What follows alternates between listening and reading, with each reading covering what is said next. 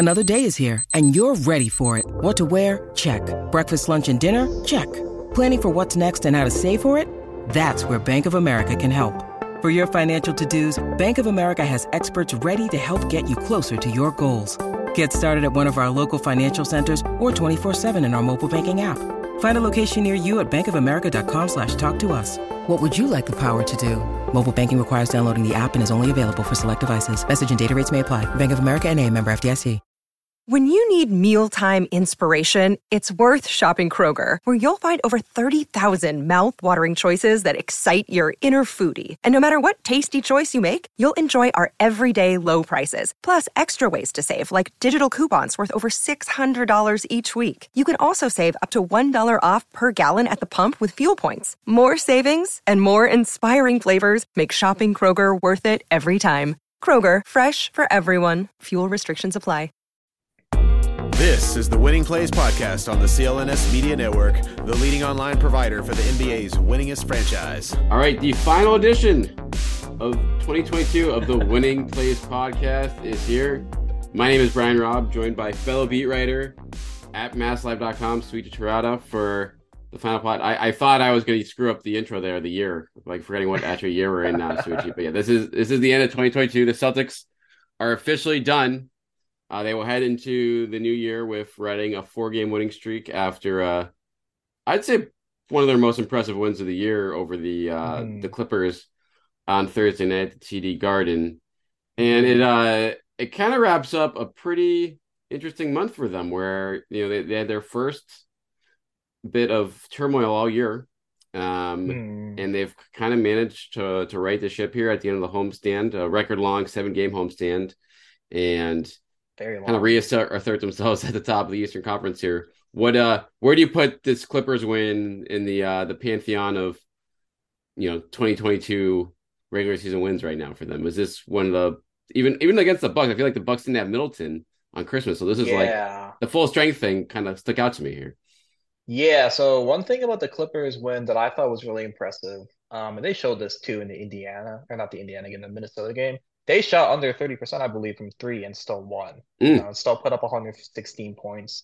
And I thought that was the most important part of the victory and why it made it so impressive, because Joe Mazzulla, pre-corneal abrasions, getting hit in the pickup game space. I heard, I'll tell you offline, I heard who it was that hit him, which is actually pretty funny.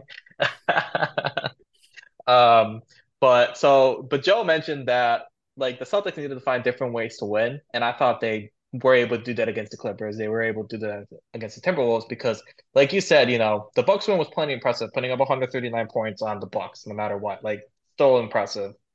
But they shot really well from three, and that really helped them. It was kind of the numbers helping them out eventually in the sense that they were shooting so poorly. Then they had one game where they shot well against the Bucks, but against the Clippers, I remember the stat for me was the Clippers shot 7 for 11 from three in the third quarter when they put up 36 points.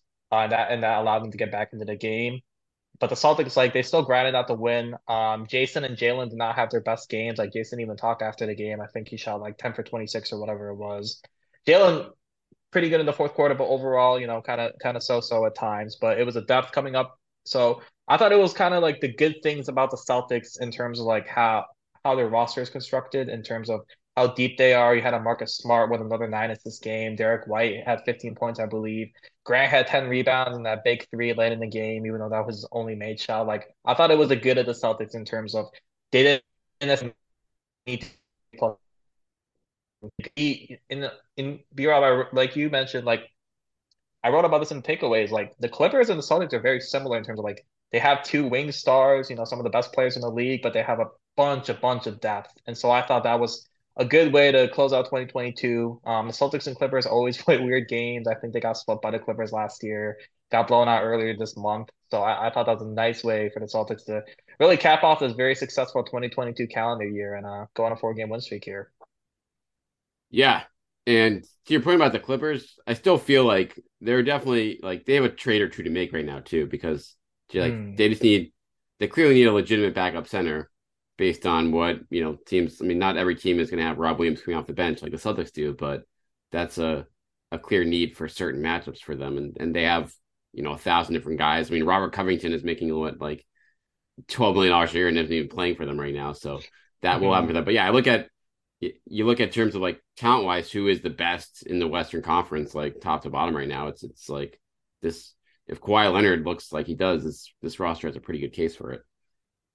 Yeah, and selfishly speaking, Biro, we were talking about a little bit of travel off screen. I wouldn't mind a LA Boston finals Yeah, if the Celtics do make it that I far think instead of it'll be a long play like I saw last year, but LA has a lot to offer, so I would selfishly not mind that personally. So yeah, they'll be that'd be fun. Even though the I don't think our odds are pretty much down to one team based on what the Lakers have looked like through the first 30 games of the year here. But I think Yeah. when you look at the whole scope of the month though right now, I want to Mhm. look back a little big picture now. I think the biggest story, or the most intriguing development with this team right now, beyond Joe Mazzulla being, taken out by friendly fire in pickup games, is the center situation and Rob Williams situation and the Mhm. the the choices that they have here, as he clearly has run into form during the last, I think,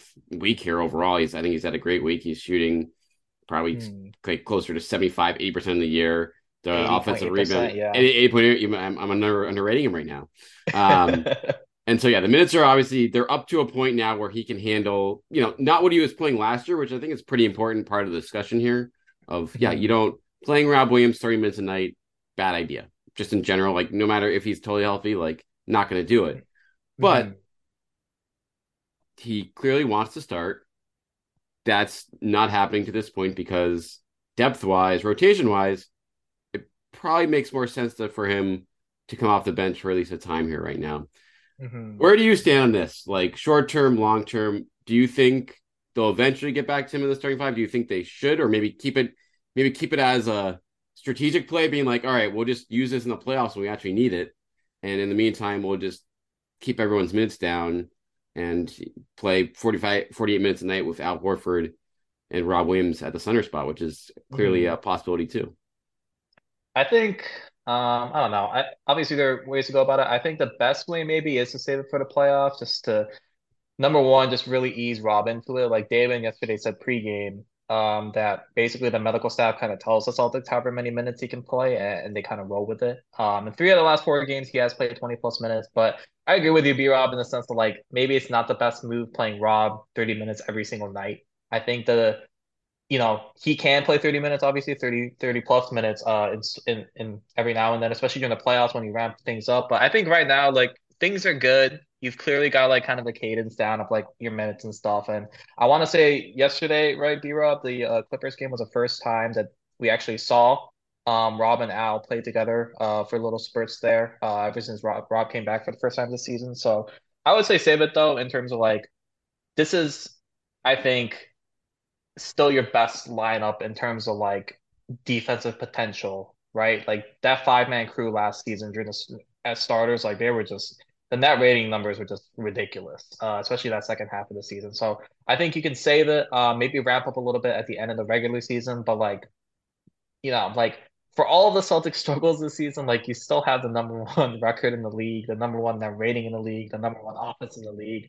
The defensive rating has kind of stabilized a little bit to number seven. So I think you kind of tinker with that the rest of the way. But that's right. That's a luxury that the Celtics have. Remember last season, they started 18 and 21. They were desperate the rest of the way. Whereas now you have a little bit of a cushion in terms of the record. Like you still want to win games, still want to secure that number one seed, but you have that wiggle room. But I think saving it for the playoffs might be personally the best move just because, like you said, B Rob, like you just you don't want Rob to play those starter 11 minutes, and I don't think they will. But keeping him fresh, keeping it maybe even 25 minutes a night or so, very manageable, very easy for Rob, and I think you kind of unlock other parts of the roster in terms of maybe not necessarily Luke Cornett, but maybe you play Grant a little bit more based off of matchups. Maybe you play, Al, keep him fresh the rest of the way too. So the nice thing though is, a Luke Cornett gives you another luxury piece in terms of like, hey, it's a back to back and Al's not playing, or it's your third game in 4 nights, and you don't want to play Al, 35 plus minutes. Like you can play Luke Cornett a little bit more, or based off of matchup, play Grant a little bit more. So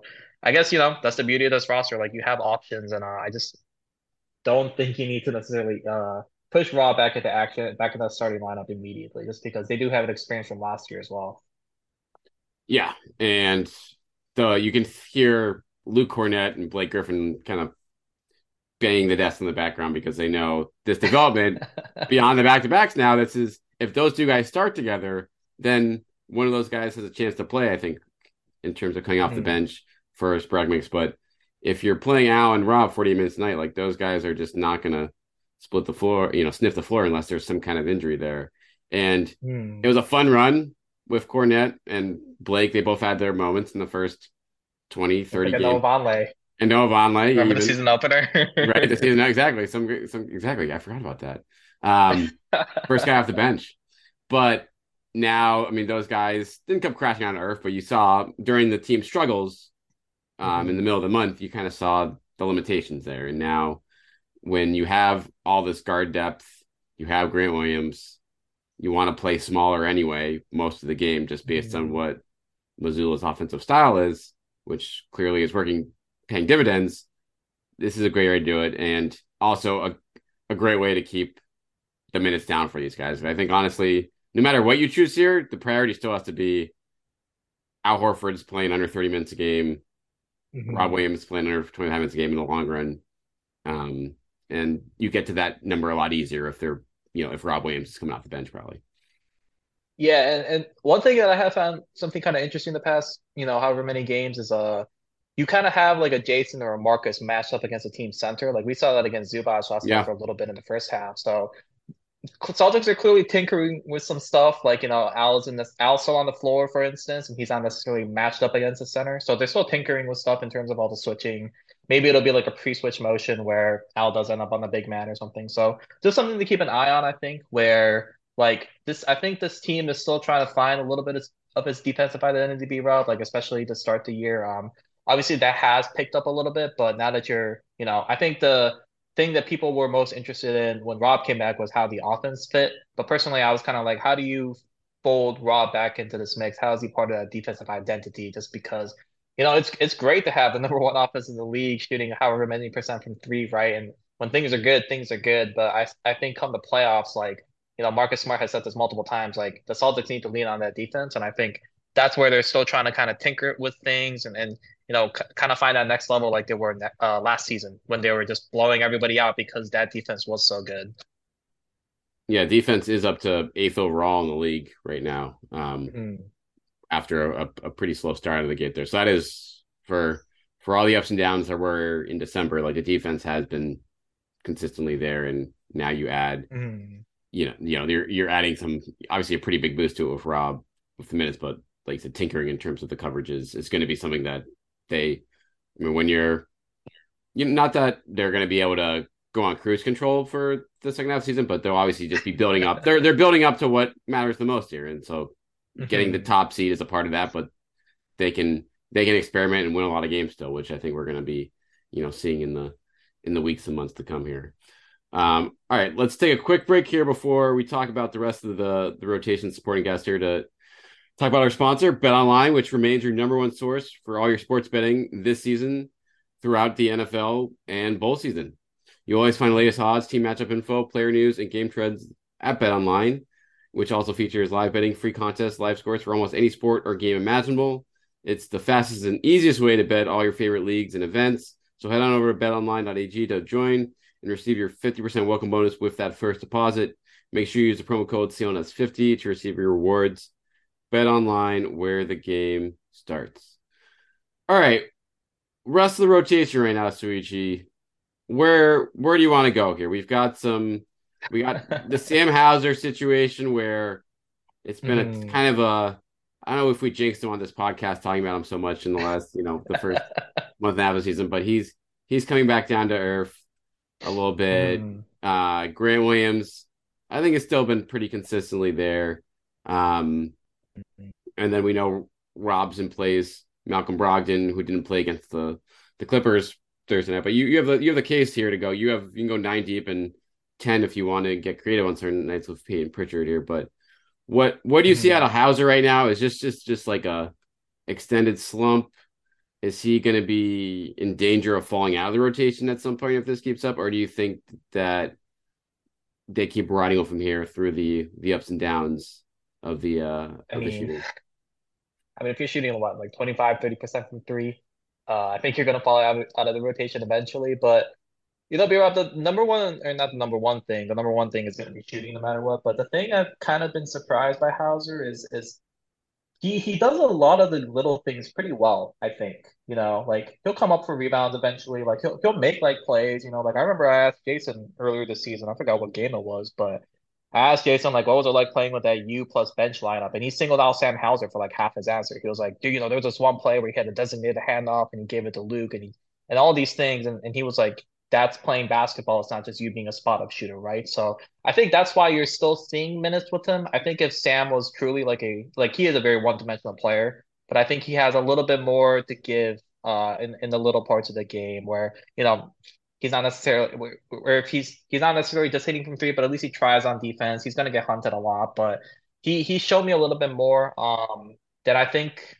you would expect from a guy like him who has his reputation as just a three-point shooter. But I think he just, I just think it's a slump. I think it happens. I don't think this podcast jinxed him though, just because the way he was playing, I think everybody was talking about him. So it was Fair. well deserved praise, but I think it's well deserved kind of the criticisms now. But it's pretty much he just has to shoot his way out of it, I think. I am curious to, like we haven't talked to Sam that much. I am curious to like hear like what his psyche is in terms of his confidence level. Like something like Peyton Pritchard, I think, kind of like you can tell like this dude will just like jack up shots no matter what because he's decently sure of himself, even though he'll say he was super confident, but you could tell the confidence was sometimes up and down. So I'm curious to see like what Sam's is particularly. But overall, I think the reason he's getting minutes is just because he's not, even though he's not necessarily hitting the threes, at least he's doing the little things to help out his game to not, automatically be like, okay, you're not hitting your threes, you're automatically out. So Yeah, I think that's a really good point. And it too, he's still, I mean, this is how far he shot 28% in December. He's just still at 41% from the year. So it's like, oh yeah, he's having a brutal month, but yeah, he's still, that's how well he started, where you're still an elite 3-point shooter for the season, despite having a miserable month for him. But you're right, he's defensively, he's held his own, and defenses are still respecting him from a spacing standpoint. So that even if the shots aren't going in, like that matters just as much as anything with your point with like talking to Jason about it there. So it's like you might as well, he's young enough where you're gonna have to ride this out. They don't have a good alternative, I think, on the bench to go to right now. I mean, they're not going to throw Justin Jackson out there. Ultimately, this might be an area where they address it with a trade in the next, just to give a veteran alternative there, like maybe someone more defensive minded or something like that. If to throw out there if Hauser doesn't have it going in, the playoffs. But I think until now they're making the right call here and just give him his minutes, and if he doesn't have a certain night, you can, bench him in the second half, which has happened a couple of times. Yeah, I think that's the kind of, for the Celtics, like it's kind of like a sneaky, I'm not even going to call it thin just because of his roster, but it's like relatively thin. Because, coming into training camp, I thought all eyes were clearly on the big man, especially after Rob's injury. Like, it was like, how's Donley going to do? How's Kornet going to fit in? How's Grant going to fit in? But like the wing spot isn't necessarily like the deepest spot ever, right? Like, No. so if you do make a trade, I think that's where it is. Like that's why Justin Jackson has a roster spot currently. It's because that wing spot has been, not like I'll say, like you can play with the minutes and everything, but it's not necessarily the deepest spot. So I think it is partly a necessity. I think it's partly because you do want to, like Celtics go small so often, especially at the beginning of the year when Rob was out. But now it's kind of tinkering with things. So overall, though, I think you just kind of let him shoot it out. Maybe the new year will help him out. Like you said, he's not very old. So and you got him for a few more guaranteed years. And if he can't hit 40% from three, like you'll take that. You really will. And keep an eye on like Justin Jackson. You brought up Vonleh too at the end of the bench. Like those guys are on non-guaranteed deals right now, which they guarantee for the year in the middle of January coming up here. So if the Celtics, I can see the Celtics keeping them on and moving them elsewhere. But if the Celtics have an idea of being like, oh, we kind of like a trade, or that's an area we know we want to upgrade, whether it's a trade or the buyout market, then I think those guys maybe rent, not buy in Boston. I mean, they probably are running right now, regardless. but that's an area, especially Vonleh now too, with like Rob back, like the big situation. They're very, very deep there, so they really don't need. Yeah, you don't need the six big off the bench when you're only playing three in the rotation period right now. So that's an area where I feel like both of those spots will be something to watch going forward here. Who out of the backcourt right now?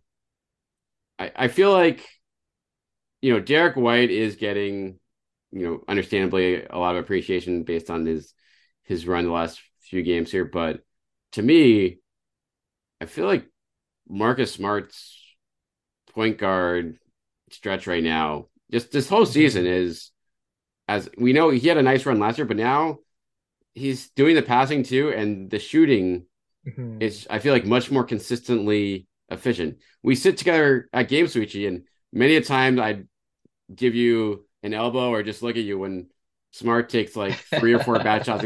Those moments are fewer and far between this year, and I think that's a credit to like what he's kind of put together here. I 100% agree, B-Rob.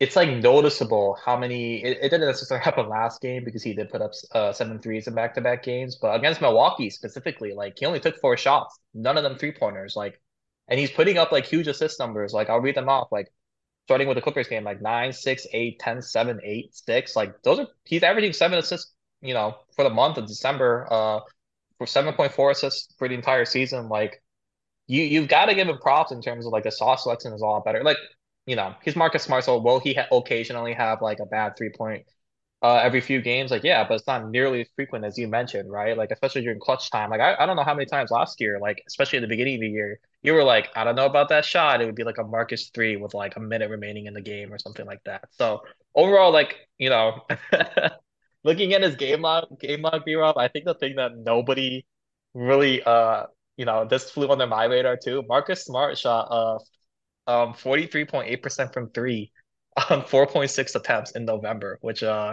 is kind of shocking in some ways. But overall, he's 34.5 from 3 this season, which is not like hot or anything, but it's efficient enough. So overall, though, like I've just been very impressed with his maturity the past few games. Maybe it's because he got engaged on Christmas. Who knows? The Will Smith assist. Can we talk about that for a second? Like, what's his? I need to know the Will Smith connection there, because to get Will Smith to do that for you in Antarctica, like that's a pretty big one. I don't know the connection. I asked him about a shoot around the other day. The only thing I can add to that is that the social media thing, the Twitter thing, like that was not his idea. It was his social media guy's idea. Yeah. So it was just like it was a very much so like I was like, oh, I could see Marcus doing this, but apparently it was like he didn't even know about it until like people were texting him after the fact. So I don't know the Will Smith connection. Maybe somebody should, like I said, I asked him about it. He didn't really like go into it. He's a big fan, I guess, but that's good for him, man. That's awesome. Just you watch me like, wait, is that like is Will Smith in like, some cold weather? Like what's going on, right? Like, what is going on? But yeah, what a pull. What a week for Marcus. 4 wins and an engagement, and arguably probably playing the best basketball of his career. And then I guess we haven't even, I feel like, mentioned Tatum or Brown this podcast. They're just doing their thing. I feel like they just do their thing. It is what it is at this point. It's I guess the volume of the high scoring games together just becoming more and more consistent. That's just scary as hell for them, because that was like the final frontier, I feel like, for them in the last from this year next. It's like if they playing off each other better than ever is just nightmare fuel for the rest of the NBA here, because the efficiency is not going anywhere, and honestly their 3-point shooting hasn't been even above average. So if they're combining for 58 points a game while shooting below average from 3, it's like that's a big time yikes if you're trying to defend this team. Yeah. So I think it was Jason who mentioned it the other day. It might have been Jalen. But like I think that's partly a credit to the Celtics depth, just because yesterday, like after Kawhi hit a few shots, just 12 earlier this month against the Celtics, like they were not afraid to throw double teams at him, and that's despite the Clippers being so deep. And I think it was Jason who mentioned it, like, or no, actually I think it was Jalen actually, but Jalen mentioned it, like they haven't seen that many double teams, like Jason and Jalen individually this season. Like it's only been like a few times, I want to say.